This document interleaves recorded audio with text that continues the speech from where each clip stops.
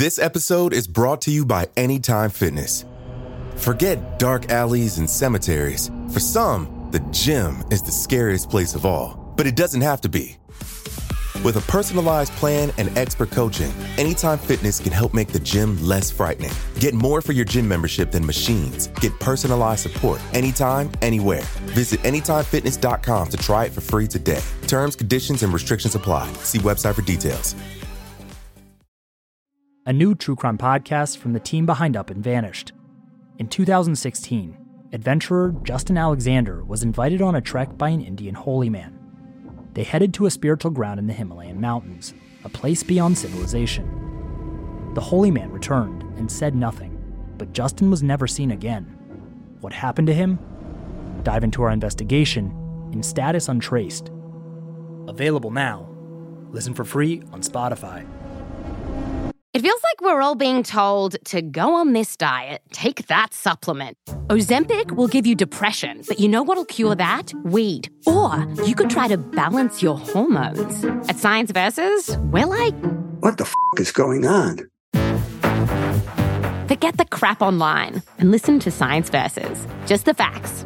Oh, and a bunch of stupid jokes. What is a ghost's favorite fruit? Blueberries. That's Science VS. New season out on Spotify soon.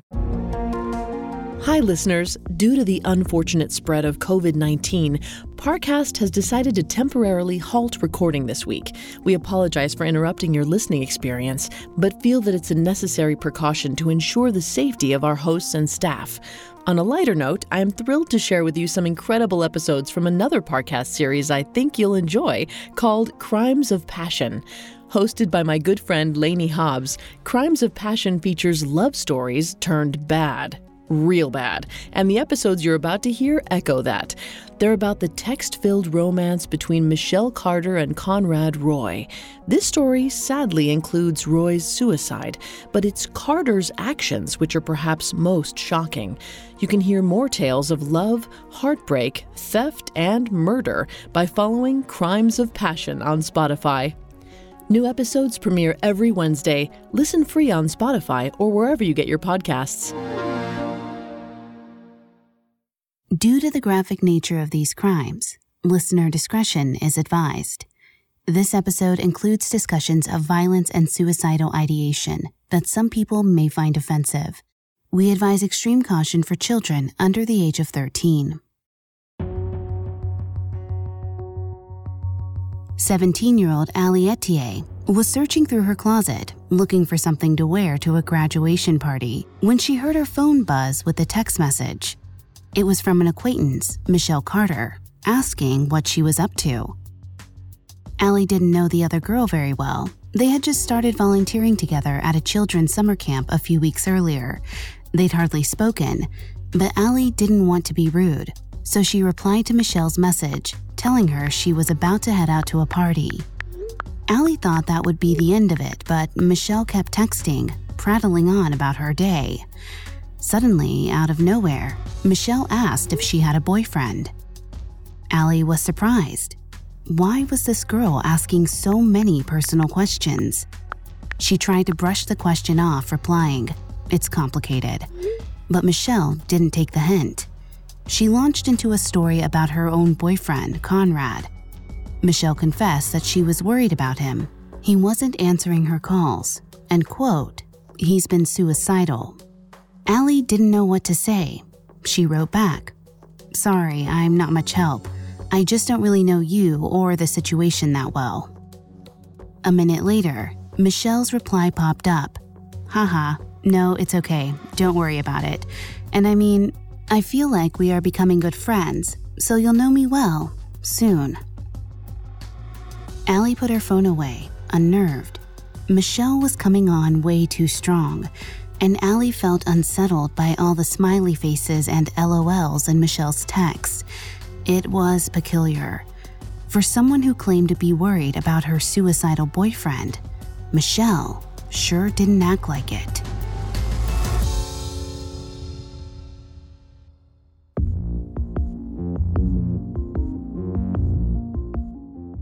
Hi, I'm Lainey Hobbs, and this is Crimes of Passion, a Parcast original. The legal definition of a crime of passion is a violent crime that occurs in the throes of extreme emotion, leaving no time to reflect on the consequences. But in this show, we explore how passionate relationships sometimes lead us to criminal activity. How does a husband and wife become killer and victim, or killer and co-conspirator? If there's a thin line between love and hate, what manipulates our relationships into deadly results? You can find episodes of Crimes of Passion and all other Parcast originals for free on Spotify or wherever you listen to podcasts. To stream Crimes of Passion for free on Spotify, just open the app and type Crimes of Passion in the search bar. At Parcast, we are grateful for you, our listeners. You allow us to do what we love. Let us know how we're doing. Reach out on Facebook and Instagram at Parcast and Twitter at Parcast Network. And if you enjoyed today's episode, the best way to help is to leave a 5-star review wherever you're listening. It really does help us. This week, we'll discuss the intense relationship between two Massachusetts teenagers, Conrad Roy and Michelle Carter. Although they only met in person a handful of times, they exchanged thousands of messages through text and Facebook, developing a close bond. But both struggled with serious mental health issues. Their troubles only grew worse over the course of their 2-year on-again, off-again long-distance relationship until the intimacy they shared became toxic and destructive. Next week, we'll talk about the tragic end of Michelle and Conrad's relationship and the highly publicized, groundbreaking legal case that followed.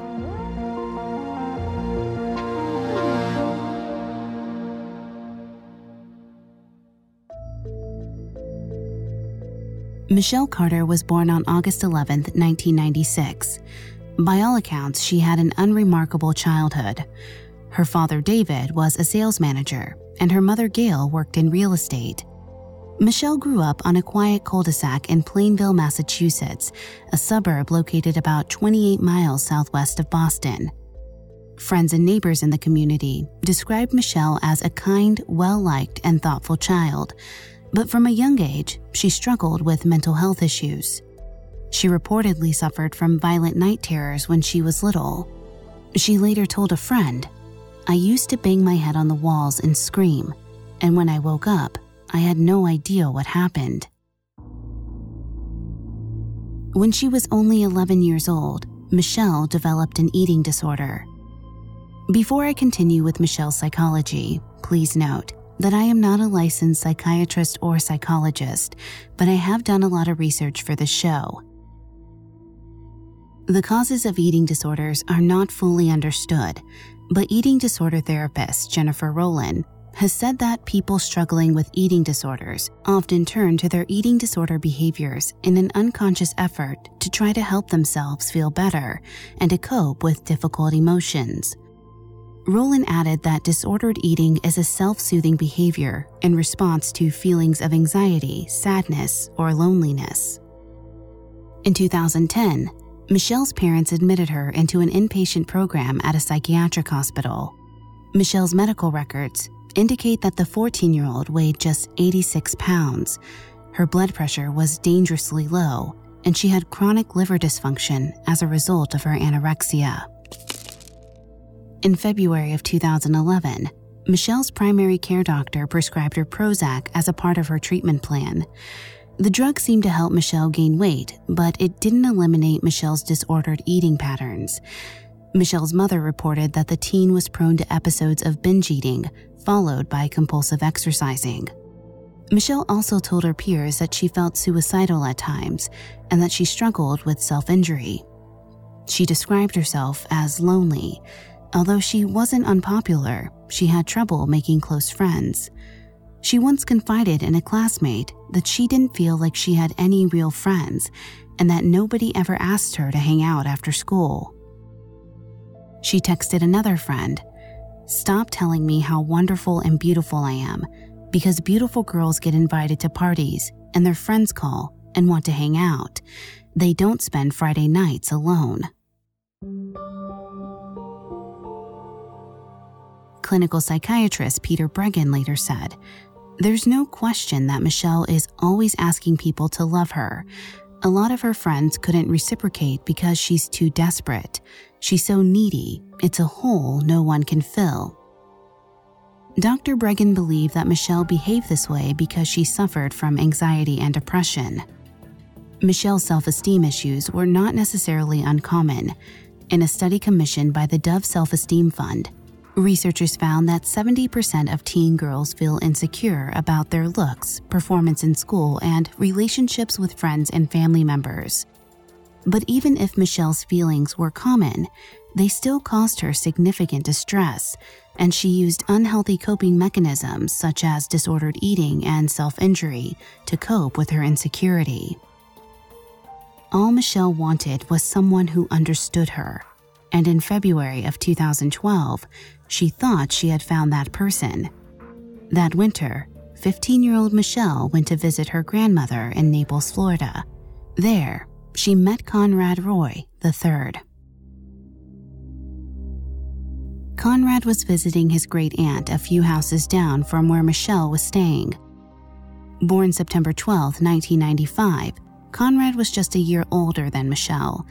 He was also from Massachusetts, specifically the coastal town of Mattapoisett, about an hour south of where Michelle lived in Plainville. Conrad's great-aunt was friends with Michelle's grandmother. The two women introduced the teens and encouraged them to go on a bike ride together. Conrad and Michelle rode to the beach, talked, and flirted. Michelle later said she liked Conrad right away. She said she could tell he liked her too because he asked if she had a boyfriend. When their Florida trip ended, they decided to keep in touch.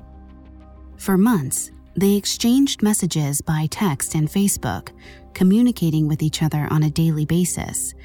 By the summer of 2012, they were calling each other girlfriend and boyfriend. Like Michelle, Conrad also struggled with mental health issues. In 2011, when he was 16 years old, he was hit particularly hard by his parents' acrimonious divorce. He began to suffer from depression and social anxiety. When his grades dropped in school, he told his parents it was because he had insomnia, racing thoughts, and gaps in his memory. His parents took him to therapists, but Conrad couldn't seem to tell them or his parents the extent of his depression. He later said he had trouble expressing himself in therapy, and he thought, even if he could explain how he felt, he didn't think anyone was capable of helping him anyway. Although his family knew he was struggling, they didn't know that he was experiencing thoughts of self-harm and suicide. Conrad didn't share these thoughts with Michelle either, at first. Their relationship was still fairly casual. In fact, Conrad wasn't the only person Michelle was interested in. In the summer of 2012, while she kept up her online relationship with Conrad, Michelle developed a bond with another girl on her softball team, Alice. The girls texted and messaged each other constantly. They frequently spent the night at each other's houses. According to Michelle, although Alice later denied it, this was more than a friendship. Michelle said, "I thought it was a phase at first. Like I thought we were just really good friends. But we started talking like people in a relationship would, flirting and stuff." Michelle also said that Alice was her first kiss. But Alice's mother, Kelly, didn't like the girls spending so much time together. Kelly later said she felt suspicious of Michelle right away. Something about the girl seemed phony. She reasoned, no kid is that nice. At one point, Kelly tried to confiscate Alice's phone to keep the girls from texting each other. Alice tried to trick her by handing over an old phone.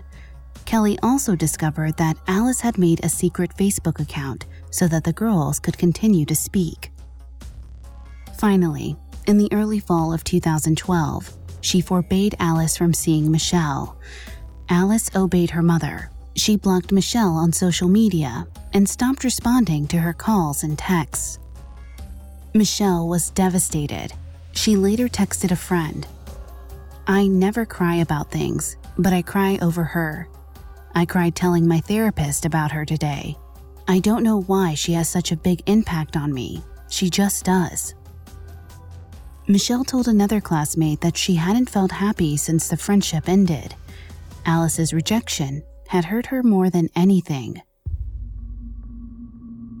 But Michelle didn't appear to let on to Conrad Roy that she was depressed about Alice. In messages to him around this time, she sounded upbeat and relaxed. They bantered and slung teasing insults at one another. They spoke about their favorite music. He chatted about his rowing team. She talked about basketball practice. There was little in these messages to suggest that both teens were in an intense amount of pain, because Conrad was also in a dark place in the fall of 2012. Despite therapy, his suicidal ideation had increased. In October, 17-year-old Conrad waited until his mother left the house, then swallowed 2 whole bottles of Tylenol plus a bottle of NyQuil. However, he immediately regretted his decision. He texted a friend, Ariana, and told her he was sick. He asked her to call his mother for him. Conrad's mother, Lynn, returned home and rushed him to the hospital.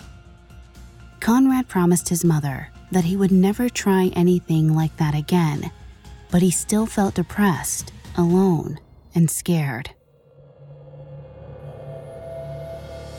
Conrad didn't know how much longer he could go on. It was agony trying to live each day as if everything were normal. It would be a relief to just let the mask fall and to let everyone see who he really was, but he was afraid of what they would think. If they saw the real Conrad, maybe they would hate him as much as he hated himself. Conrad ached for relief, for understanding, for salvation, but he didn't know where to begin looking for it. Perhaps it would help if even just one person understood him. Maybe that would make him feel as if he had something or someone to live for. On October 10th, 2012, Conrad sent Michelle a Facebook message. He asked, "Do you care what's been happening to me?" She responded immediately, "What's been happening?" With that, Conrad opened up to her about his suicide attempt. He warned her, "I'm not the person you thought I was," as if preparing for her to reject him. But Michelle didn't. She called him one of the most amazing guys she'd ever met, telling him how happy he made her. She told him that she wanted to help him get better. That intense conversation signaled a shift in their relationship. They became each other's confidants, sharing their darkest thoughts with one another. Even though they were miles apart, dealing with a world of pain, now they were in it, together. Up next, Conrad and Michelle continue to spiral as their communications become more frequent and more toxic. This episode is brought to you by Anytime Fitness. Forget dark alleys and cemeteries. For some, the gym is the scariest place of all, but it doesn't have to be. With a personalized plan and expert coaching, Anytime Fitness can help make the gym less frightening. Get more for your gym membership than machines. Get personalized support anytime, anywhere. Visit AnytimeFitness.com to try it for free today. Terms, conditions, and restrictions apply. See website for details. Now, back to the story. In the fall of 2012, 17-year-old Conrad Roy and 16-year-old Michelle Carter were 8 months deep in an on-again, off-again long-distance relationship over text and social media. When Conrad attempted suicide that October, he reached out to Michelle for help.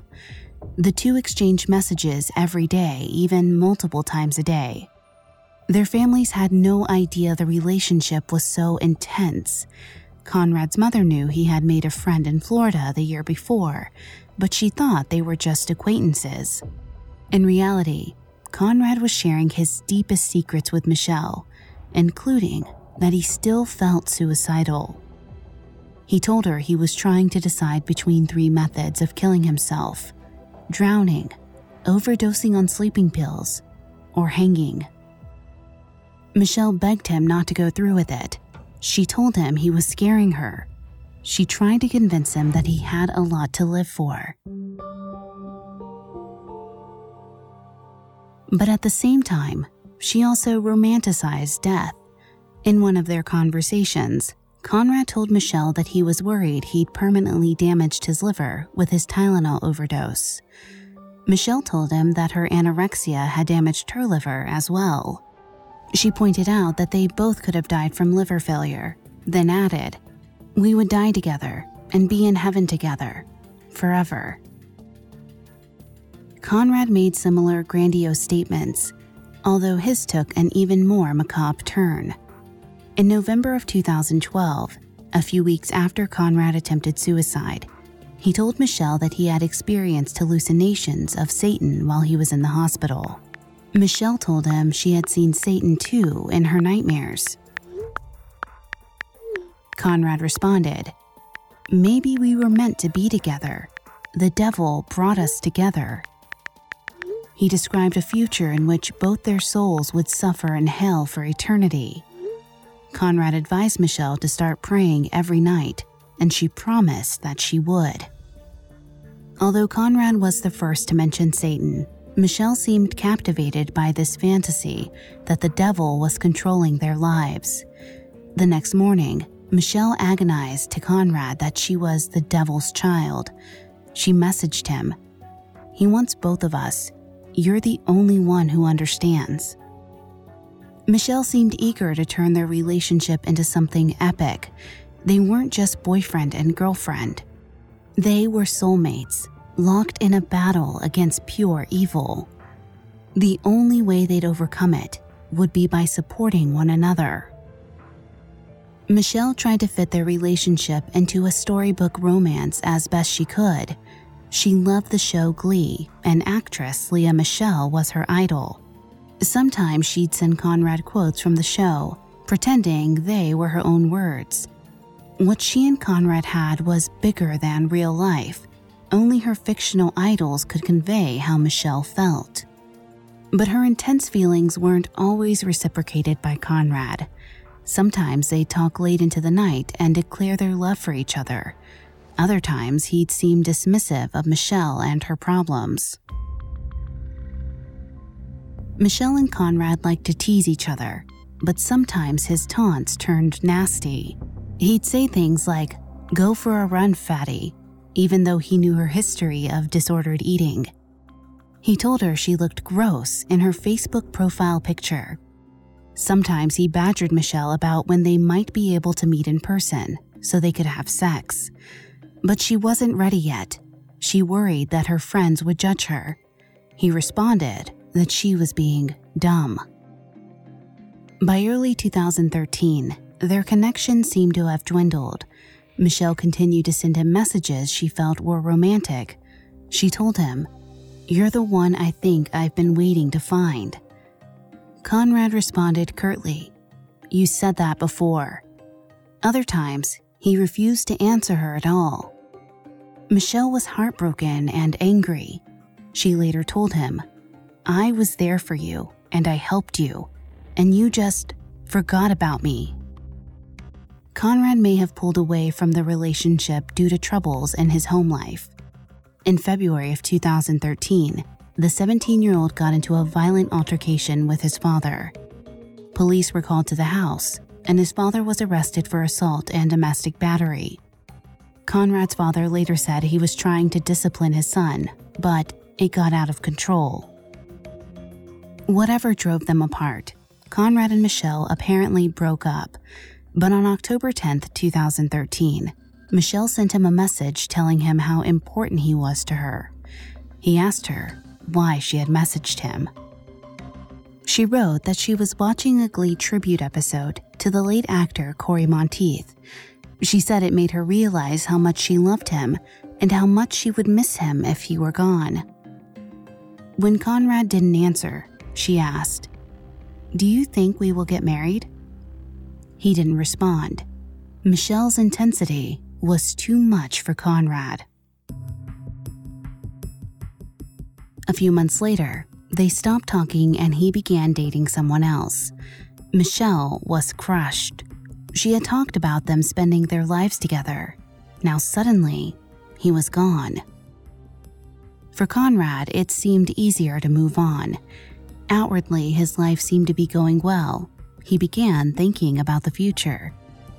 In the spring of 2014, he took night courses at the Northeast Maritime Institute and earned his captain's license so that he could work for his father's marine towing and salvage company.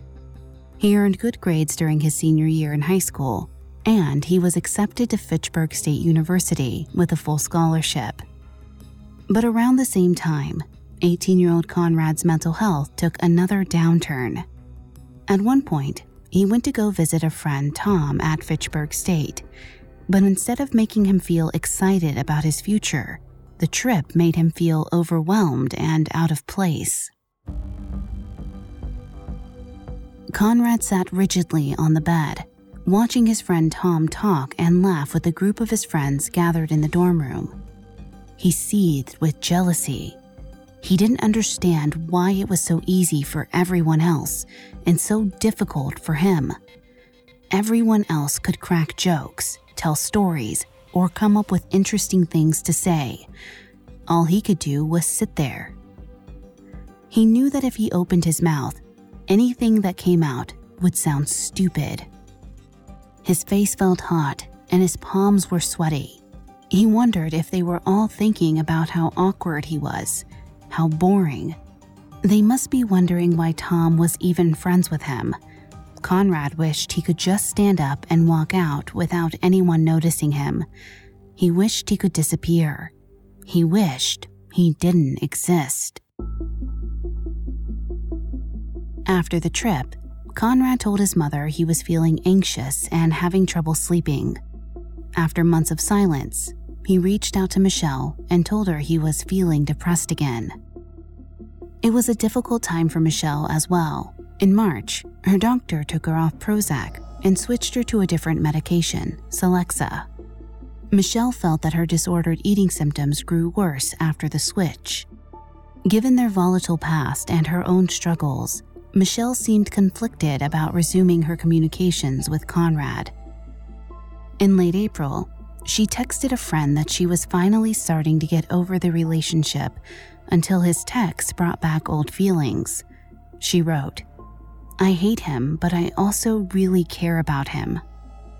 In her relationship with Conrad, Michelle seemed to feel many emotions at once: fear, love, anxiety, and excitement. It's not uncommon for adolescents to experience many feelings at the same time, but they often have difficulties processing them.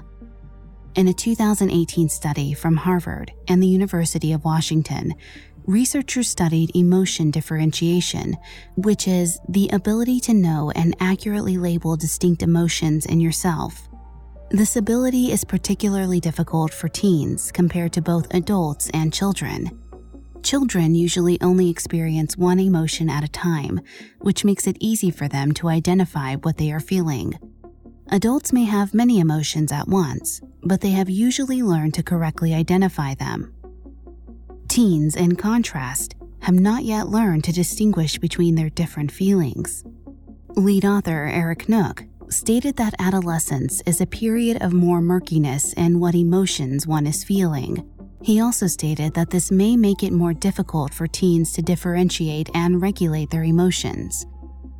Michelle, in particular, may have had even more difficulty processing emotions than other teens. A 2009 study by lead author Claire Jentsch found that women with anorexia had lower levels of self-reported emotional awareness and expression than the control group. This inability to identify and regulate emotions can have negative consequences. In another study, led by University of Michigan author Emery Demelraup, researchers found that people who lack the ability to differentiate these particular emotional states from each other, or from a general feeling of unpleasantness, might choose actions that are not appropriate to the current context and might exacerbate the problem. Michelle's friends advised her that she should be careful about getting involved with Conrad again. One said, "I think that you talking to Conrad isn't good for you." Another warned her, "He seems like bad news." But Michelle couldn't seem to resist her old flame. She brushed off her friend's concern, saying, "I don't want to lose him. He was my first love." Michelle and Conrad fell into a familiar pattern of discussing their mental health issues. She seemed eager to help him work through his problems. When he talked about how uncomfortable he was in group settings, she sent him links to articles on how to deal with social anxiety. On June 1st, 2014, Michelle texted him that she was planning on checking herself into an inpatient treatment program for her eating disorder. She wanted Conrad to consider checking himself in too, telling him that he needed professional help. Conrad rejected this idea. He didn't want people telling him what to do. He wanted to manage his problems himself. He swore that he'd continue to see a therapist and take his medication. But Michelle didn't think that was enough. She was worried. She told him she was afraid that if he didn't take more drastic steps to get help, he'd become suicidal again. Conrad promised her that he was no longer considering suicide. Michelle seemed reassured. At that point, Conrad didn't let on to Michelle how much his despair was beginning to overwhelm him. But he wouldn't be able to keep it a secret from her for long. Coming up, Conrad leans more and more on Michelle for support, but the encouragement she offers him takes a disturbing turn. Now, back to the story. On June 9, 2012, 17-year-old Michelle Carter checked into McLean Hospital in Belmont, Massachusetts, to receive treatment for her eating disorder. It may have been difficult for her to focus on her recovery, even in a dedicated program. Her boyfriend, 18-year-old Conrad Roy, texted and called her for help with his own problems throughout her stay. His messages were sometimes frantic, like, "I really need to talk. It's urgent." Michelle seemed overwhelmed. Her treatment program's rigid schedule didn't allow her to drop everything to take his calls. She apologized profusely to him when she couldn't respond. Conrad began slipping in comments, letting her know he was thinking about suicide again. At one point, Michelle texted him that they should plan to meet up when she was out of the hospital. He responded, "If I make it that far." Conrad's internet search history presents a bleak picture of his mindset at the time. He Googled phrases like, "Is there a hell?" and "Can you go to heaven if you commit suicide?" On June 19, 2012, Michelle again asked him to promise that he wouldn't consider taking his life. He told her, "I want to, but nothing is that bad." 2 days later, Michelle left the hospital and returned home. Conrad asked if she wanted to hang out, then seemed angry that she had already made plans with other friends. He accused her of not making time for him, but when she asked to hang out a few days later, he replied brusquely that now he was busy. His hot and cold behavior confused Michelle. On June 22nd, she told a friend that she knew talking to Conrad wasn't good for her, but she wasn't sure how to stop either. Around the same time, she told classmates that she still held intense feelings for her old best friend, Alice, even though it had been 2 years since they stopped seeing each other. These feelings confused her. She didn't want to accept that she might be bisexual. Between Conrad's depression and Michelle's sexual confusion, life was becoming overwhelming for the two teenagers. On June 26, 2014, Conrad texted Michelle, "I give up." She responded, worried, "Conrad, you're not going to do anything, right?" When he gave her vague responses, she grew more insistent, pleading with him, asking him to reassure her that he wasn't going to harm himself. When Conrad finally told her he was okay, Michelle snapped at him. "Then stop saying you're going to do it if you aren't going to. I don't want you to say it if you don't mean it, because then I worry." Later on that same day, Conrad wrote to her, "We should be like Romeo and Juliet at the end."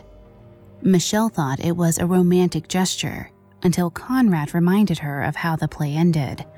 She emphatically told him that she had no intention of dying. Michelle was clearly becoming overwhelmed by her role as Conrad's confidant and lifeline.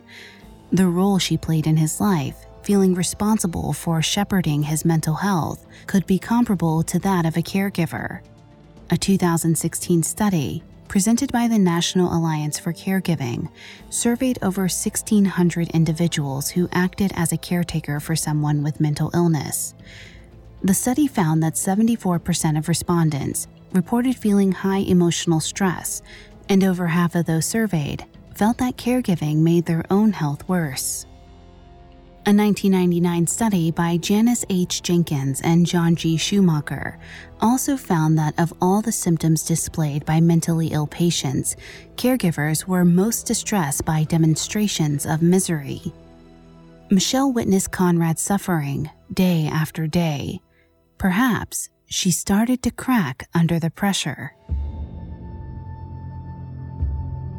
On June 29th, she texted, "Part of me wants you to try something and fail just so you can go get help." The next day, she took it a step further. When Conrad told her he was going to try to order poisonous seeds online, she responded, "Why don't you just drink bleach?"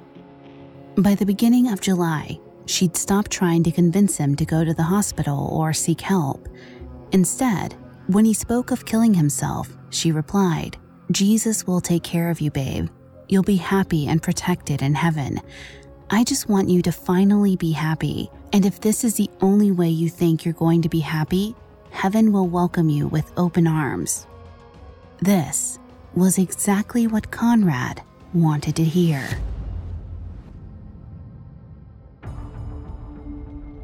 It seems that this is when Conrad felt something shift in his mind.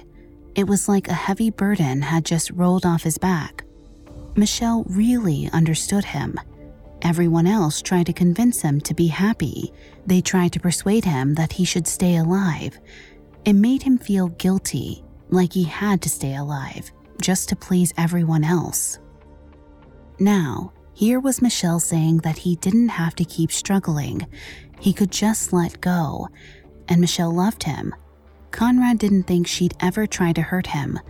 If she said it was okay to die, then maybe it was. Perhaps it wasn't such a big deal. It may be the only way he'd ever find peace. Maybe it was finally time. It isn't clear what Michelle's mindset was at the time. She later said she was using reverse psychology, hoping that by encouraging Conrad's suicidal ideation, he'd realize he was being irrational. Or maybe she really thought that she was helping him escape his pain. She could have considered it an act of compassionate euthanasia. These are the more charitable explanations for Michelle's behavior, but some have speculated that she was acting out more psychopathic tendencies. Perhaps Michelle felt emboldened by her ability to manipulate Conrad. In one interview about the case, clinical psychologist and author Seth Meyers said, "A person may try to coerce another into suicide to gain a sense of power or gratification. The thinking is, if I can get this person to do the most extreme or outlandish thing ever, I could get this person to do anything. So I think that this was gratifying for this girl, to have this degree of power or control over him, and that is the piece that seems most related to psychopathy, because we know that psychopaths are oriented around winning and power above all else." Another possibility is that Michelle was simply ready for the relationship to end, and she cruelly thought that Conrad's death was the easiest way out. There's some evidence that Michelle wanted to move on. That July, she was working as a volunteer sports coach at a summer camp. She met another girl there, Allie, a fellow coach. She texted a friend that she liked Allie. She hadn't felt that way about another girl since Alice. Michelle didn't tell Conrad about the feelings she had for someone else. By then, most of their communications revolved around Conrad's suicidal thoughts. On July 2nd, Michelle began asking Conrad when he was going to go through with the suicide. She also tried to convince him that his family would be okay if he died. Conrad asked her, "How would you feel if your sister killed herself?" Michelle responded that she would be devastated at first, but that she'd eventually find a way to cope and move on. Michelle went on to say that Conrad could be his sister's guardian angel if he passed away. The next day, she asked him again if he planned to go through with the suicide. He told her he wanted to go off into the woods and tape a plastic bag over his head. She asked him, "If you're going to do a last tweet, can it be about me and tag me?" When Conrad texted her the next day, still alive, Michelle was angry. She felt like he was making a fool out of her. She furiously texted him, "You lied about this whole thing. You said you were going to go to the woods and do it." She added, "I poured my heart out to you thinking this was going to be the last time I talked to you. I thought you really wanted to die, but apparently you don't. I feel played and just stupid." But Conrad assured her that he still wanted to kill himself. He was just researching the least painful ways to do it. Michelle egged him on. She suggested that he find a way to overdose on heroin so he could be like Corey Monteith. Then she could be his Leah Michelle. Conrad laughed this method off as a joke, but he still was serious about taking concrete steps to end his life. On July 7th, he told Michelle that he was planning on stealing a portable generator from work.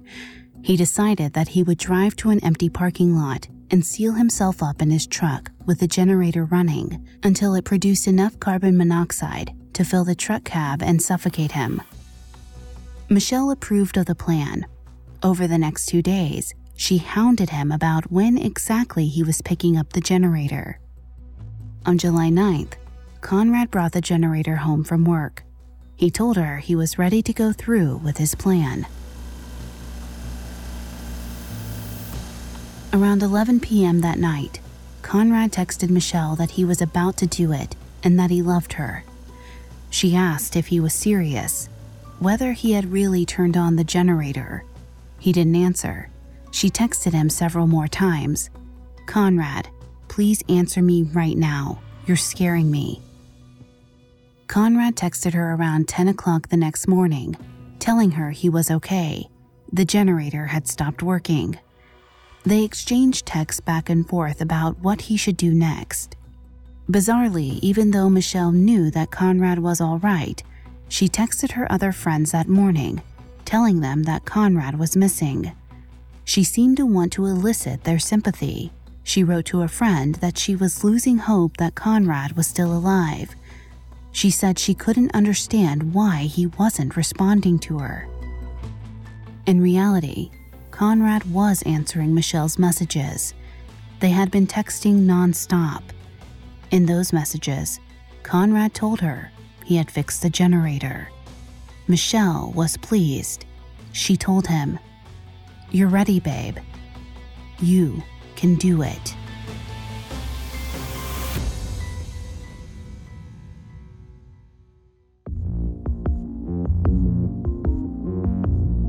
Thanks again for tuning into Crimes of Passion.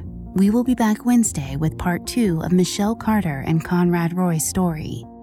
We'll talk about the tragic end of their relationship and the heated public reaction that followed.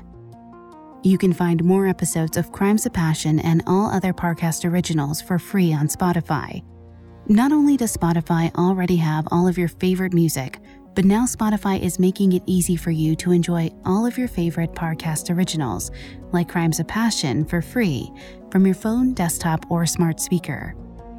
To stream Crimes of Passion on Spotify, just open the app and type Crimes of Passion in the search bar.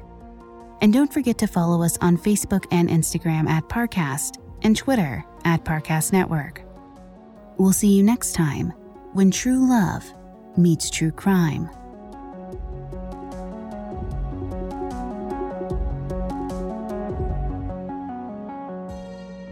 Crimes of Passion was created by Max Cutler and is a Parcast Studios original.